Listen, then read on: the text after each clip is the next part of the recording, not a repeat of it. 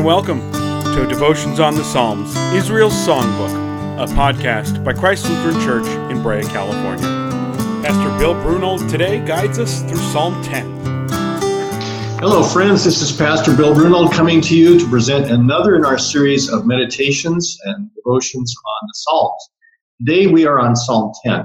So if you would turn to your Bibles, I will be reading today from the English Standard Version. Again, here's Psalm 10. Why, O Lord, do you stand far away? Why do you hide yourself in times of trouble? In arrogance, the wicked hotly pursue the poor. Let them be caught in the schemes that they have devised. For the wicked boasts of the desires of his soul, and the one greedy for gain curses and renounces the Lord.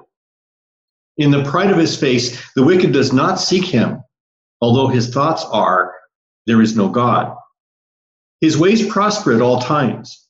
Your judgments are on high, out of his sight. As for all his foes, he puffs at them. He says in his heart, I shall not be moved. Throughout all generations, I shall not meet adversity. His mouth is filled with cursing and deceit and oppression. Under his tongue are mischief and iniquity. He sits in ambush in the villages, and hiding places he murders the innocent. His eyes stealthily watch for the helpless. He lurks in ambush like a lion in his thicket. He lurks that he may seize the poor. He seizes the poor when he draws him into his net. The helpless are crushed, sink down, and fall into his might. He says in his heart, God has forgotten. He has hidden his face. He will never see it. Arise, O Lord, O God. Lift up your hand. Forget not the afflicted. Why does the wicked renounce God and say in his heart, you will not call to account? But you see, for you note mischief and vexation, that you may take it into your hands. To you the helpless commit himself. You have been the helper of the fatherless. Break the arm of the wicked and evildoer. Call his wickedness to account till you find none. The Lord is king forever and ever. The nations perish from his land. O Lord, you hear the desire of the afflicted. You will strengthen their heart. You will incline your ear to do justice to the fatherless and the oppressed, so that man who is of the earth may strike terror no more. Dear friends, this is the word of our Lord. This psalm is a lament psalm, a lamentation. This is part of the genre, the different kinds of genre there are in the Psalms. So it basically is the type of psalm we call the complaint psalm. And why is that? Because the author of the psalm is a poet who is complaining about something in the psalm. About 1/3 of the psalms are lament psalms. There are, of course, other kinds like the praise psalms, the nature psalms, the worship psalms, etc. We've seen the psalmist complain about his adversities and his adversaries on and on. He complained about a drought and the faithless reaction of some Israelites who were having their faith tested by the Lord. He complains about evil men who slandered him, even subtly and not so subtly complained that God would seem aloof or asleep or need to be roused. So is this David? We don't know if this is David or not, but is David complaining about something? Well, it appears to be that yes. From the very first line, the psalmist is complaining that God seems to be aloof in times of trouble. And we keep on reading and we see his lengthy complaint about wicked men and such. So what about the lament itself? So let's try to find the lament. First of all, let's look at verse 1. Well, it's not there necessarily. Certainly there's a feeling that God is hiding from trouble, something to lament, but that's not the main focus of the psalm. There's something happening that the psalmist feels as though God is hiding. How about Psalm 10, verse 2? Now, that might be a little bit more promising. The psalmist directs his focus towards evil men there. Their actions, their words are things that make God seem so distant from the psalmist.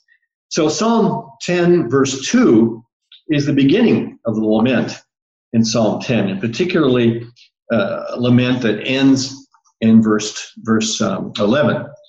So what about a petition? There's always a petition in Psalms of lament. Now, let's look for the petition. Look at Psalm 10, verse 12. That's clearly a petition. The psalmist is asking God to arise. Then he doesn't ask for anything up until Psalm 10, verses 13 and 14. And then he comes right back to petitioning in Psalm 10, verse 15. He asks the Lord to break the arm of the wicked. And when we don't hear another request then until later on in this psalm. So what about his confidence? There's got to be some confidence on part of the psalmist as he reads this and as he writes this for us. Now, the author of a lament psalm doesn't simply complain and make requests. He also is almost always sure to express confidence in the Lord. So in verses 13 and 14, and also in verse 16, are all the psalmist's statements of confidence in the Lord. And that makes for an interesting pattern there. In Psalm 10, verse 12, there's a petition. In Psalm 10, verses 13 and 14, there's confidence. The wicked think that they're getting away with murder, but we know better. God will defend his people. God will defend the defenseless. So then Psalm 10, verse 15, there's a petition again. And Psalm 10, verses 16, there's confidence again. The Lord is king, he says there. So the psalmist alternates between requests and confidence in God as he makes his plea.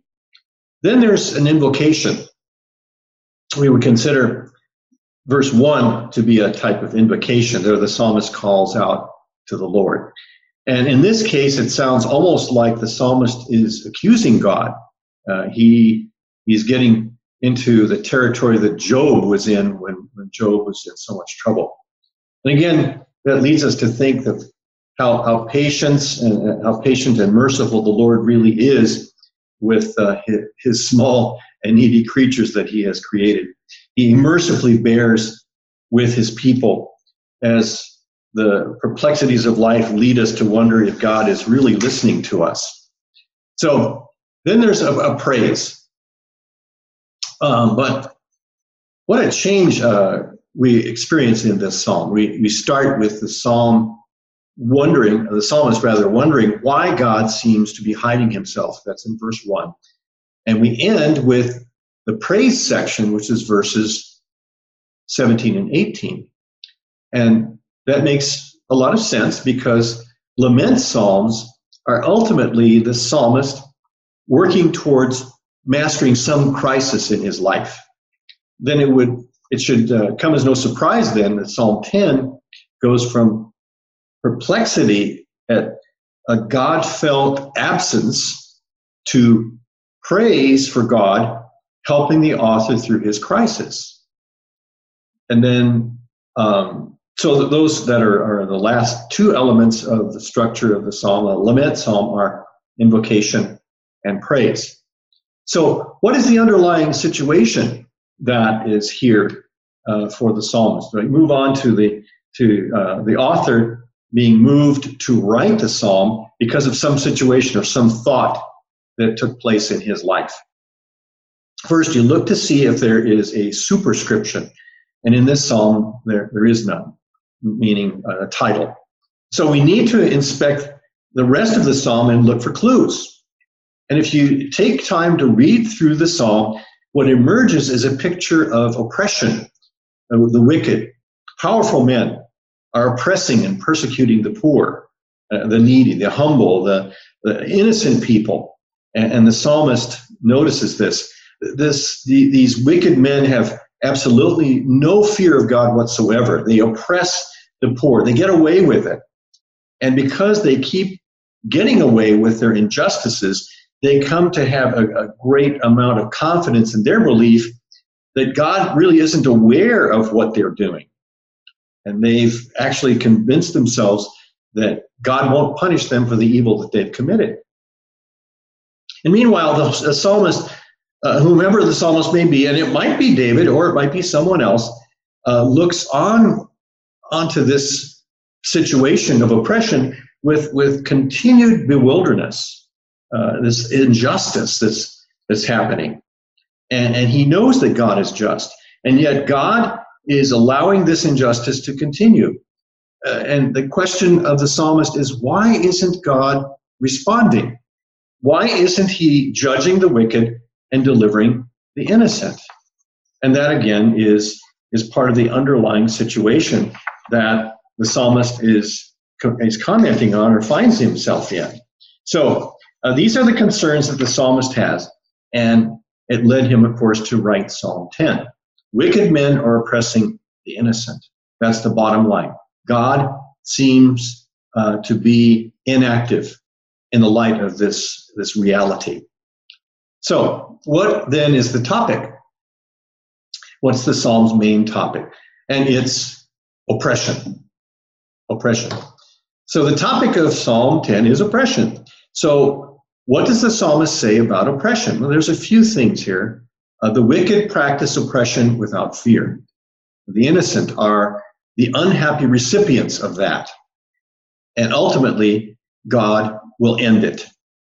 We could say that the theme is this: God will end the oppression of the wicked against the innocent. And to put it more simply, to put it in less words, God will end oppression. It seems timely for the times in which we live right now. The only thing left to do is to take note of the poetic device in the psalm. And actually, that might be the most time-consuming task there is. So let's not go into those details. There's a lot involved there. But again, the psalmist feels helpless. He feels forsaken. Why is God not answering? Where is he? Why won't he come to our aid? Now, one thing that's in Psalm 10, verse 1, one unmistakable feature of Hebrew poetry is what we call parallelism, standing afar off and hiding oneself in two different ways of saying the same thing. So why did the Hebrew poet use parallelism? Well, one benefit of this practice is that it forces you to stop and to think and to meditate on what the psalmist is communicating. Since the scriptures place some level of importance on meditation, it makes sense that the author uses a repetition like this to slow you down, to make you stop and think about what he is really saying.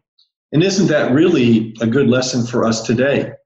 Because things are so fast. Even though during COVID-19 we've had to kind of slow down in some ways, it's good for us to slow down, to take time away, to meditate on God's word, to pray, obviously, to think upon those things that would be God's thoughts, of course, that are in his word, and to just have time away, time to think, time to reflect on all the good things that God has done. And this, my friends, is our commentary on Psalm 10. So will you please bow your heads and pray with me. Dear gracious Father, we thank you for the word that speaks to us today. In Psalm 10, we see that it is part of the psalmist's petition that you will end oppression, and we know that you will, Lord. But we live in a world that's upside down, it's topsy-turvy because of our sin.